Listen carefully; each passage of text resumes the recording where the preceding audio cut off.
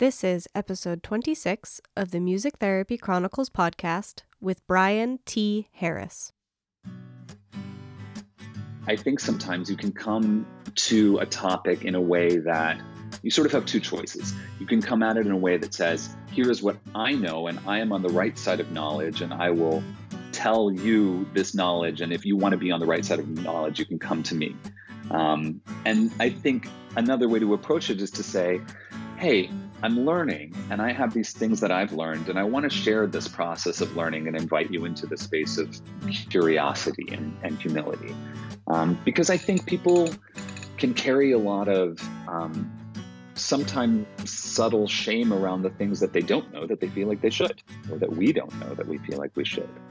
And so, I really like to approach it with in the vein of, hey, how can we have a discussion that invites you into this, and how can we open up honest questions that might be vulnerable and admit our ignorances on this, and how can I help you understand that I also have ignorance in these areas, and I'm trying to learn too.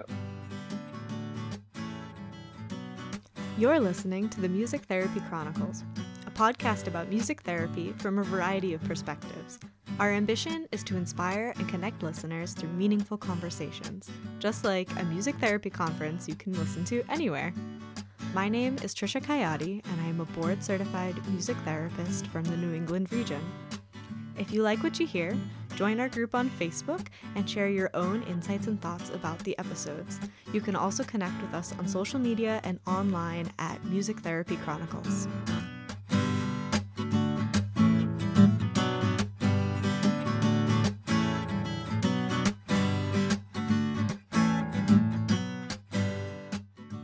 Welcome back to the Music Therapy Chronicles podcast. In today's episode, I talked to Brian T. Harris, who is an analytical music therapist and one of the editors of Creative Arts Therapies and the LGBTQ Community, which was recently released, I believe he said in June. So if that's the type of resource you're looking for, definitely check it out. We'll have it linked in the show notes.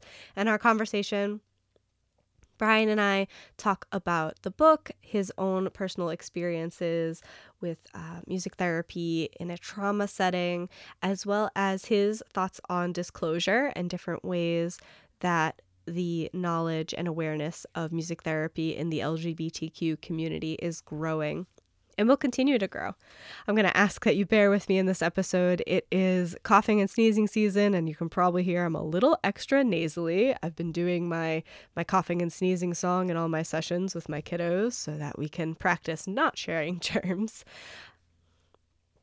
If you're enjoying the podcast and feel so inclined, please leave us a review on iTunes. Those reviews help the podcast be more visible and get out to more people so that they can also learn from these conversations. Thank you to those who are supporting us on Patreon. It is so appreciated. And without further ado, let's get into this episode.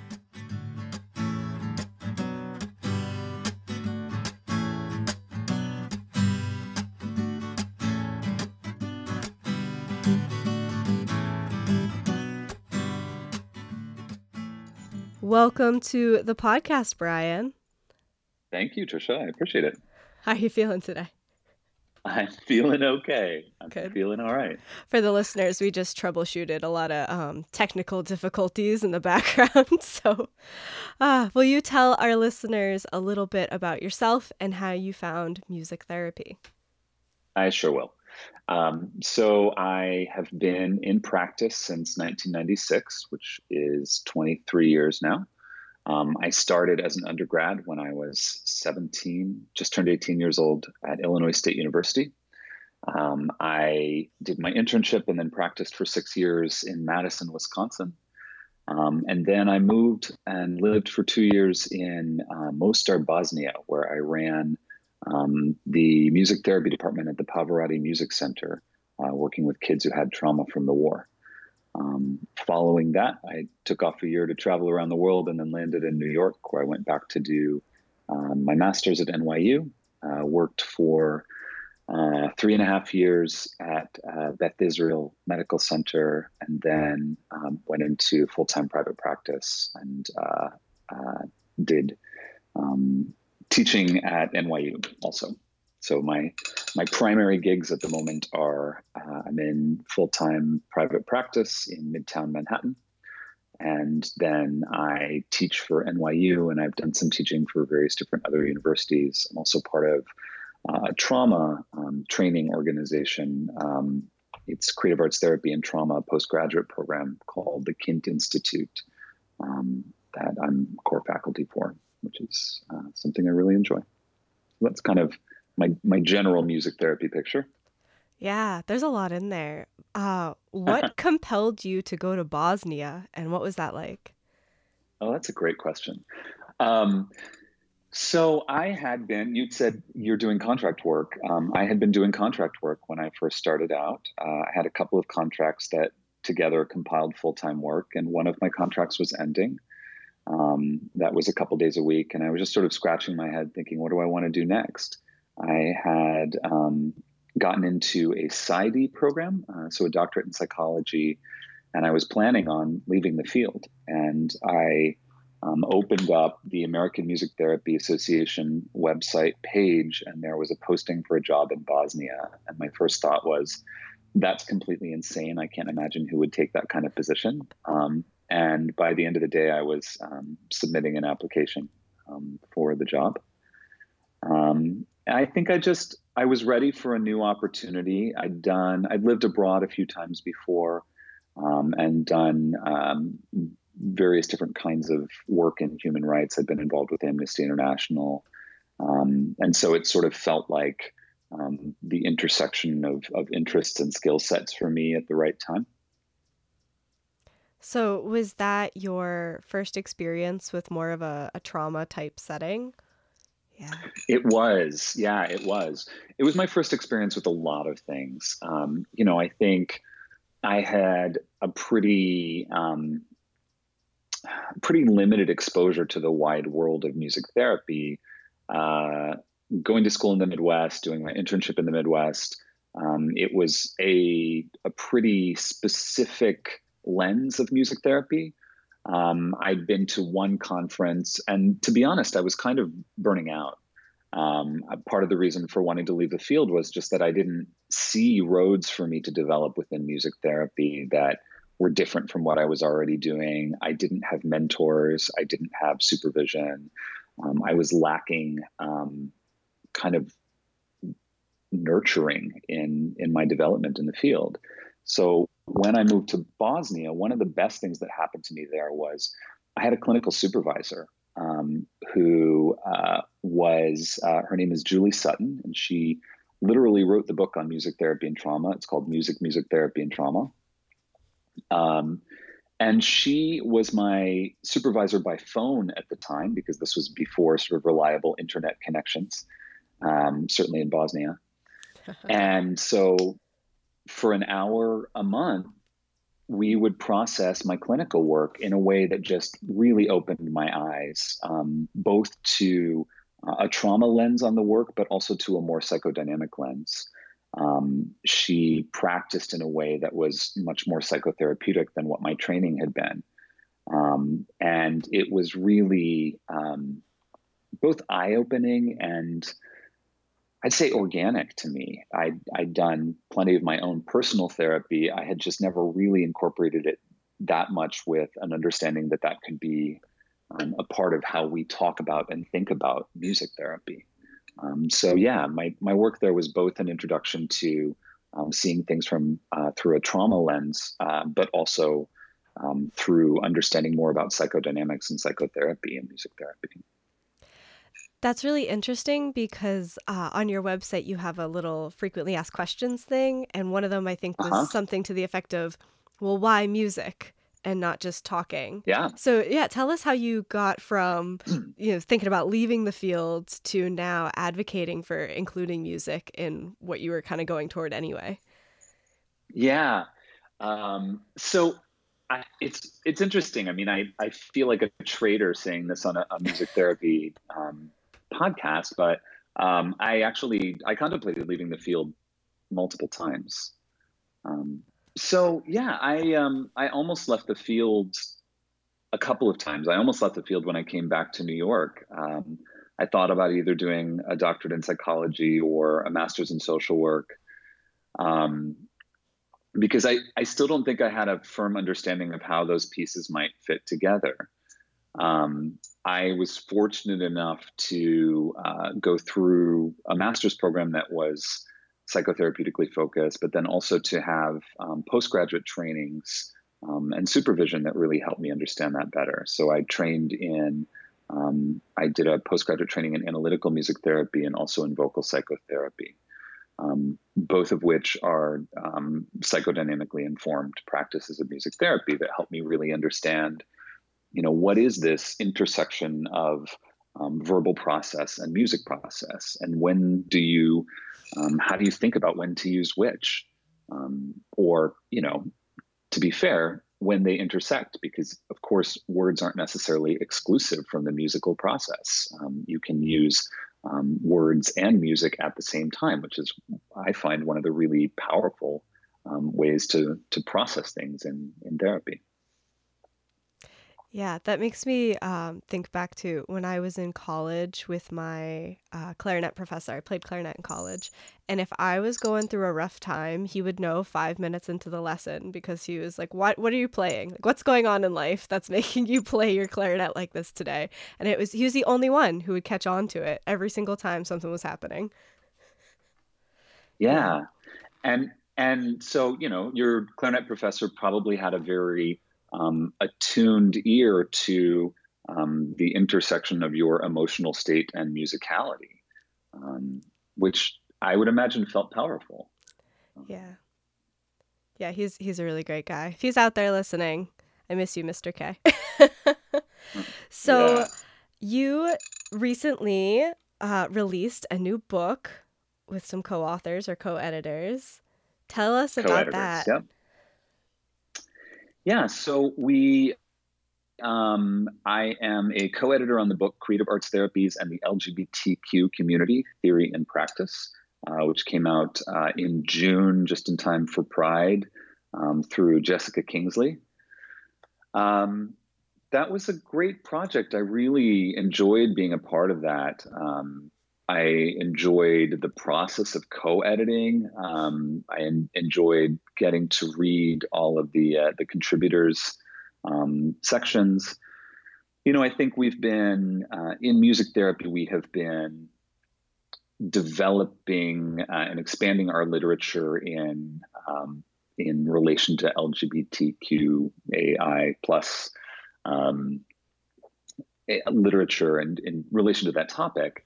It started as, to my eye at least, I think the first kind of out piece was Colin Lee about a decade ago, wrote a piece for Voices, outing himself. And I appreciate that. I think of that as one of the first writings out there about anything related to the topic in music therapy. And then Annette Whitehead-Plow and her fellow authors have written and delved into a number of things that have been great contributions. And at the moment, I know I'm talking about everybody else's writing, but we'll get to it because I think it's important to also talk about what frames it. Candace Bain and Maven Gumbel are co-editing an issue for Voices on queer issues specifically. So it's been exciting. I think we're at a time where there has been some more development in this, but the woman who sort of spearheaded the idea of the book, Brianna McWilliam is her name. She's an art therapist who just really saw that there was a gap. There was no book out there in the creative arts therapy world yet that was looking specifically at LGBTQ community and issues that might relate to that. And so she got the ball rolling on it, just noticing that this was really something that, in my opinion, was overdue. That we didn't have a compilation of writings about this in our field. So that was the origins of it. I was actually originally pulled in as a contributing author, and eventually became a co-editor on the book, with the other three editors, and I were all we joined after Brianna had kind of spearheaded it. What caused that switch from author to editor? Yeah. So, and we talk about that a little bit in the book. Some of it was it was related to our different perspectives, both in terms of, because it's creative arts therapy wide. It was when Brianna had started the editing process, she was an art therapist, which was also straight identified. And so I think, in her beginning process and in discussions with the authors, I think she really wanted to pull in multiple viewpoints and perspectives, to kind of represent a broader range, both of the creative arts therapies and of orientation. So she pulled in three queer identified authors who were represented drama therapy and music therapy. So we had three creative arts therapies and sort of multiple identities representing the editing process. And I think that made the editing process richer, because again, we had different perspectives. We looked at things from different angles, and it was interesting to see, even across modality, the things that people would look at and pick up on as editors, based on what their modality might emphasize more or how they see things. As a music therapist, anybody, of course, who's writing about anything related to sound or music, I'm going to have probably a particularly attuned and critical eye to it, but I might not think as much about what's included in regards to imagery, those kinds of pieces. So that was interesting. Yeah, that's really admirable that as a collective, there was so much attention to the different perspectives and the detail of your modality and also your identification. And that alone, finding the people to do that must have taken a lot of time.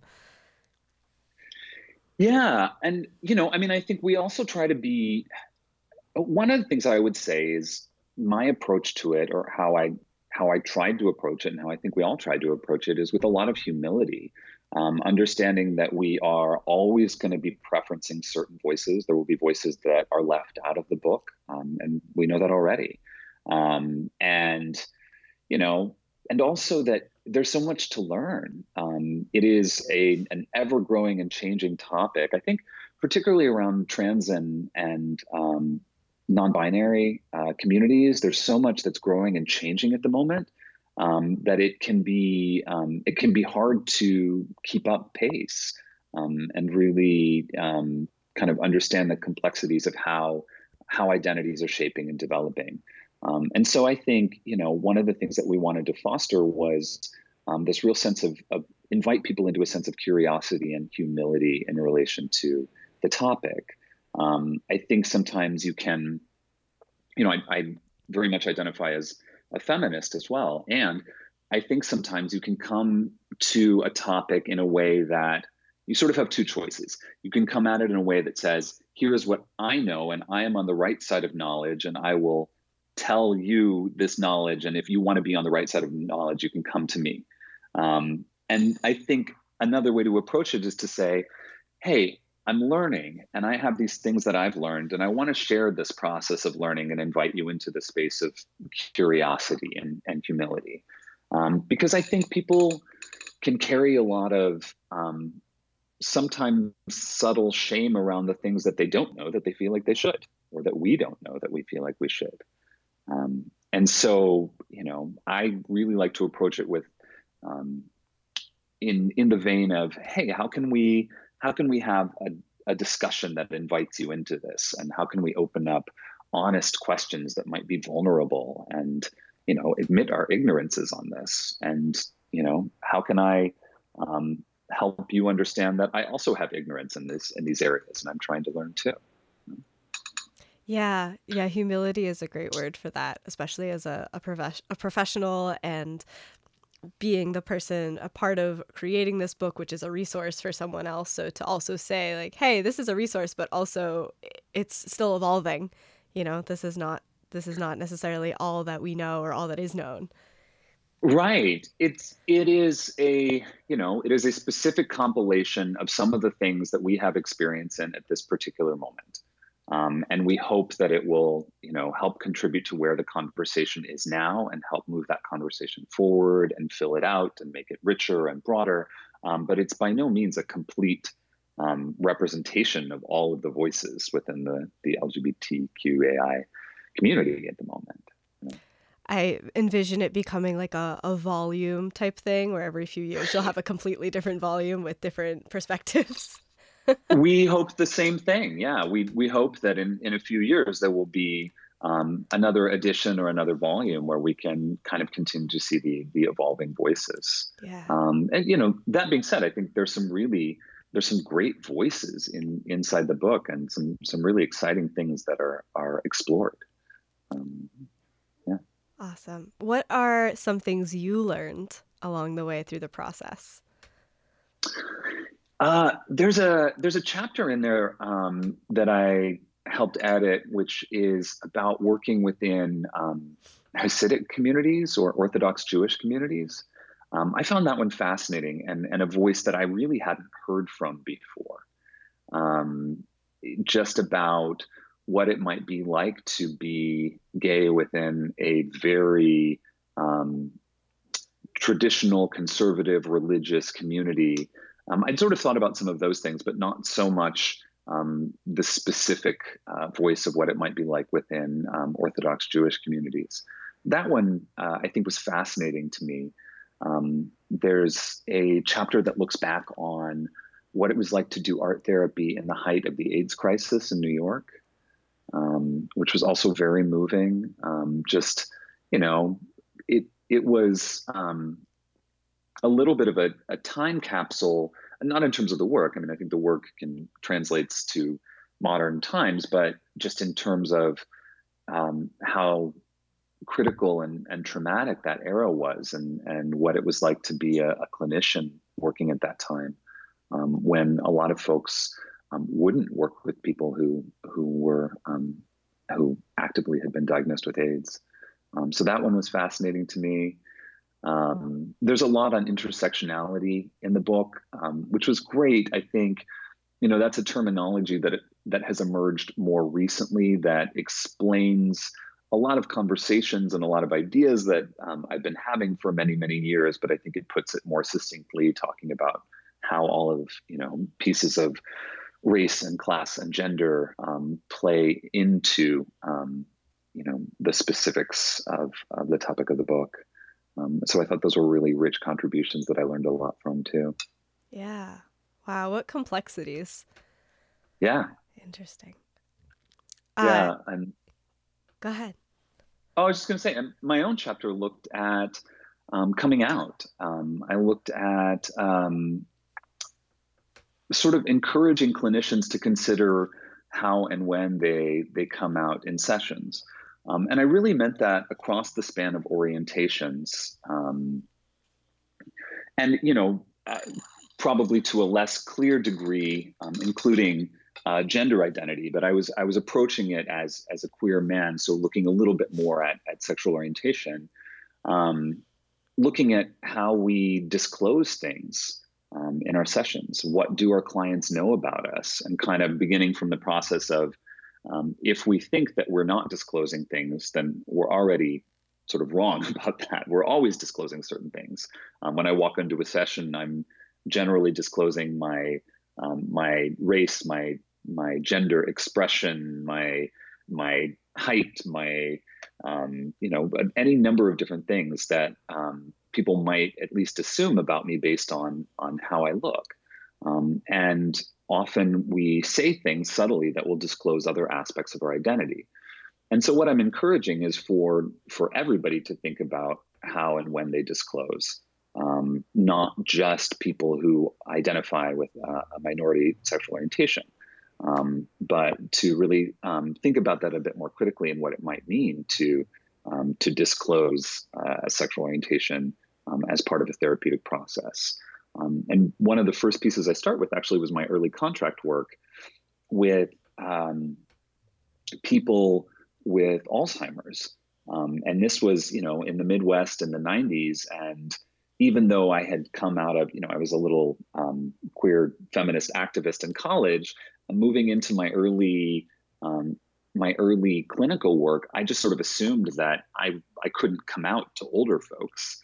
I just assumed that would not be in any way therapeutically relevant. But I had an experience where one of my clients, who I'd been close with, passed away. And after she died, I learned that she was a lesbian. And I thought, I wonder what difference it would have made if she had known how I identify, or if I'd been more open or more created an environment where she might have felt like she could be out. And it was the first time I started to question that assumption that I should, sort of categorically avoid any kind of disclosure of my own sexual orientation.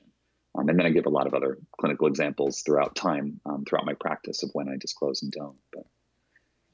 Interesting. So I'll share a story, and then you can tell me what your thoughts are, I guess, on this. Sure. So for the listeners, in case you haven't heard me say this in the past, I have very short hair. And I got a haircut last week, and I had a couple clients this week. I work with mainly kiddos. Mention, your hair is different. Yeah. And then they would say something to the effect of, are you a boy or a girl? And I would respond, I'm a girl. Girls can have short hair. That's okay. Blah, blah, blah. And I usually don't go more into it than that, because that's not what we're working on. But just kind of being like the subtle, I don't know if advocacy is the right word, but just a way to normalize that there are lots of differences. Yeah. Yeah. And that those questions, sometimes we hear those questions as if someone is about to make fun of us, or, try and, I don't know, say something degrading. But sometimes, particularly with kids, they may be questions that are like, oh, I'm thinking about how I express myself and what it means for me if I have short hair, if I have long hair, or if I do this thing which is more typically feminine as a boy, or what's the range that I have.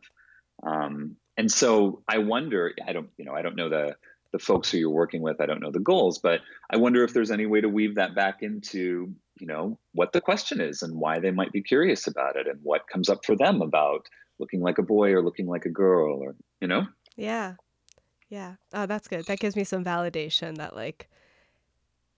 those kinds of things can and should be explored, even if that's not the IEP goal per se. Absolutely.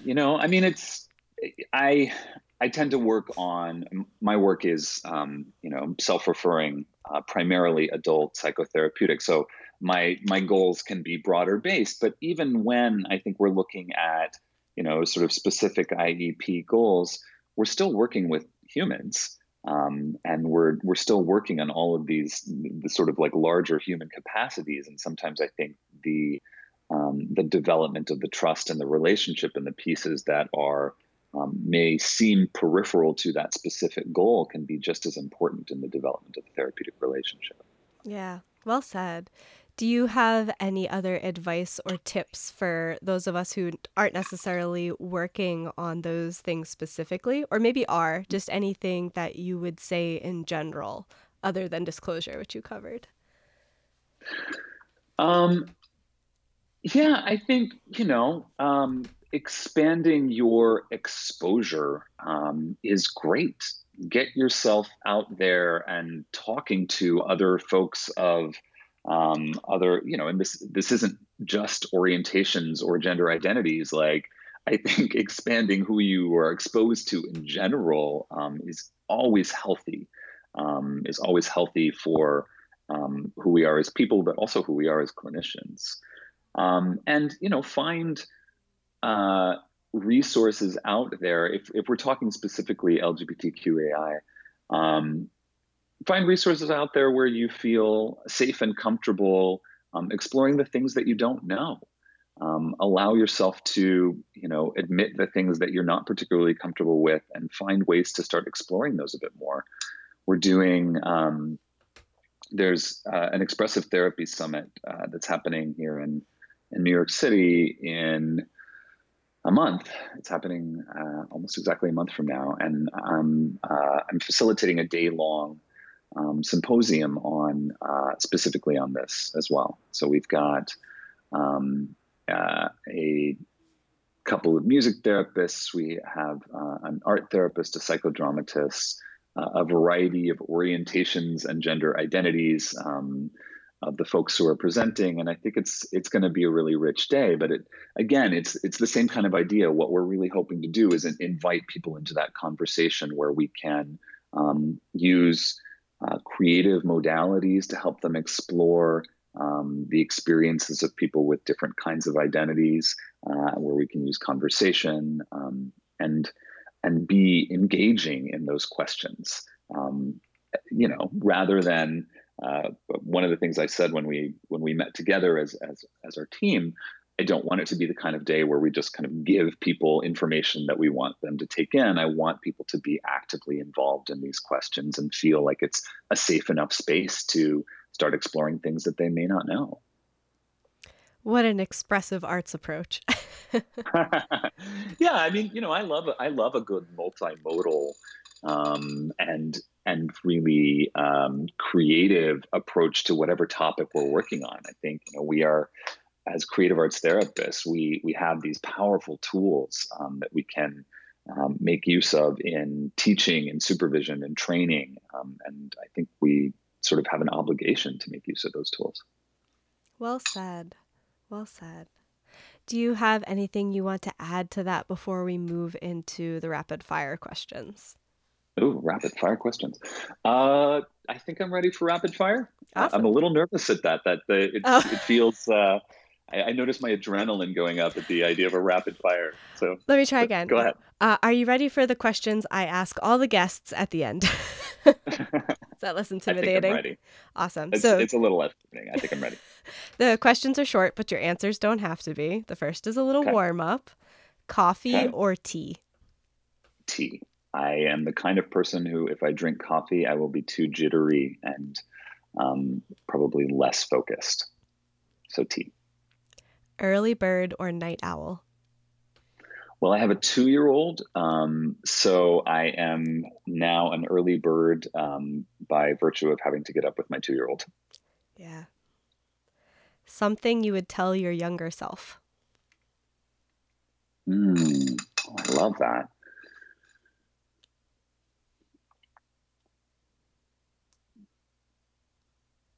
Something along the lines of chill out and have more faith in yourself. You'll figure it out. Yeah. I want that on a bumper sticker. Your music therapy elevator speech? Well, mine is usually specific because I identify as a music psychotherapist. So, the next question is always, what does that mean? And the way I usually say it is that I use music as one of the primary tools in a psychotherapeutic process. So that's it's specific to me, but not necessarily the broader world of music therapy, because we don't all practice psychotherapeutically. But that's my most condensed version. But I have various different elevator pitches depending on what area I might be talking about. So, for example, with trauma, I would introduce it a little bit differently than I would with Alzheimer's, which is also an area I've worked on for years. So it can vary, but that's probably the most succinct. Yeah. Your favorite self-care practice? It can be more than one. Yeah. I love a good hike. Someplace where I get literal perspective, if I can go someplace where I'm up above everything else. I love that as self-care because it helps remind me how not important I am in the larger scheme of things. And I always find that humbling and refreshing and grounding. So I'm going to go with that. Yeah, well said. Something that is currently adding value to your life? Being a parent, definitely. It is one of the richest experiences I've been afforded. I'm incredibly grateful for that, especially. I'm going to take a little time with this one, especially as a gay man or queer man. It's not something that I ever thought that I would get to do, and so being able to I have a life I have a life that is somewhat heteronormative in its outlook. I have a husband and child, and now living in the suburbs just north of New York City. Um, but it to me is somewhat radical, just in that it's not a life that I ever would have envisioned. But being a parent is an incredibly rich and rewarding process that I'm really grateful for. Yeah, and how beautiful that you didn't necessarily envision it, but over time it has become a possibility. Yeah, and going back to the topic of the book, it's through I have to look back and really give a lot of credit to like the ACT UP movement in the '80s, which catapulted queer rights forward. Without that, we would never be where we are now. I would not be married. I would most likely not have a child. And so, looking back at kind of my elders, as it were, at the advocacy and the education that's been done, that's allowed me to have the kind of life that I have. I'm tremendously grateful for that. And in a couple decades, people will be saying the same thing about you and your book and all the work I you're hope so. doing. Yeah, I yeah, hope so. I good. hope to be a part of that. You are.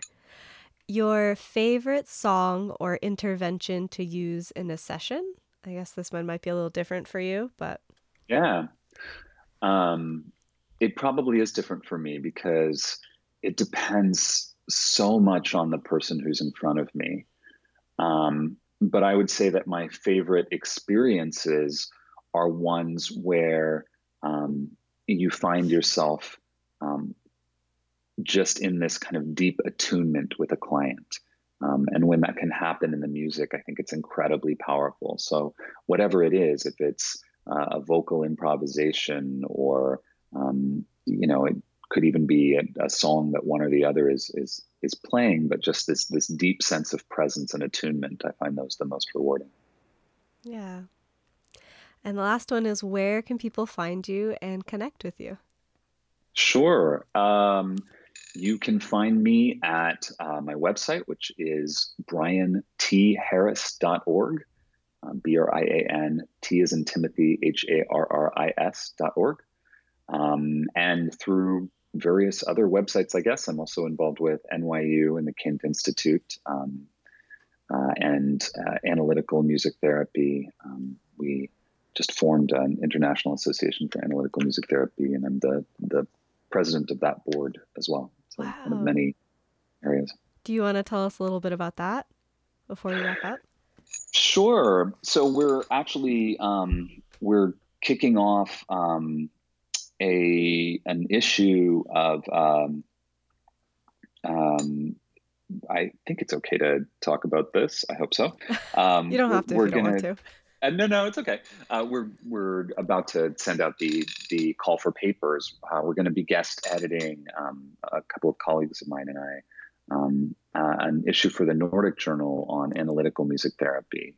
And so that was started by Mary Priestley back in the '70s and furthered by a woman named Benedicta Skyby, who just passed away about a year and a half ago.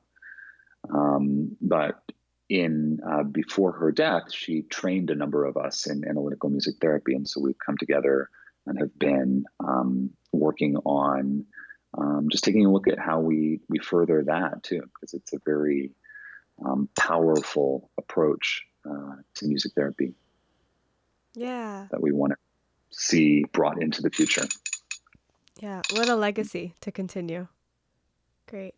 Yeah, it's humbling to look at what's been done in analytical music therapy and kind of where we are, and to try and I think be the stewards of carrying that forward, trying to figure out what that looks like. Yeah, awesome. Looking forward to seeing all that. Great. Thank you so much for making the time to talk with me and for troubleshooting all the technical difficulties Yeah. today. I know our listeners will get a lot out of this conversation. Great. Thank you so much. Thanks for inviting me. Of course. Have a wonderful afternoon. You too.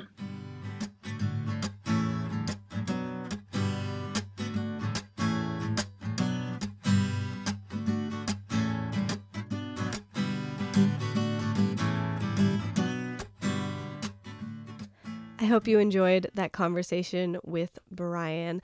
I know I learned a lot and have some more ideas and resources for how to be more LGBTQ conscious, I guess, in my sessions. And also, like I said in this conversation, a little bit of validation for the subtle ways we can incorporate that awareness in our sessions with clients who don't necessarily have those goals at this time.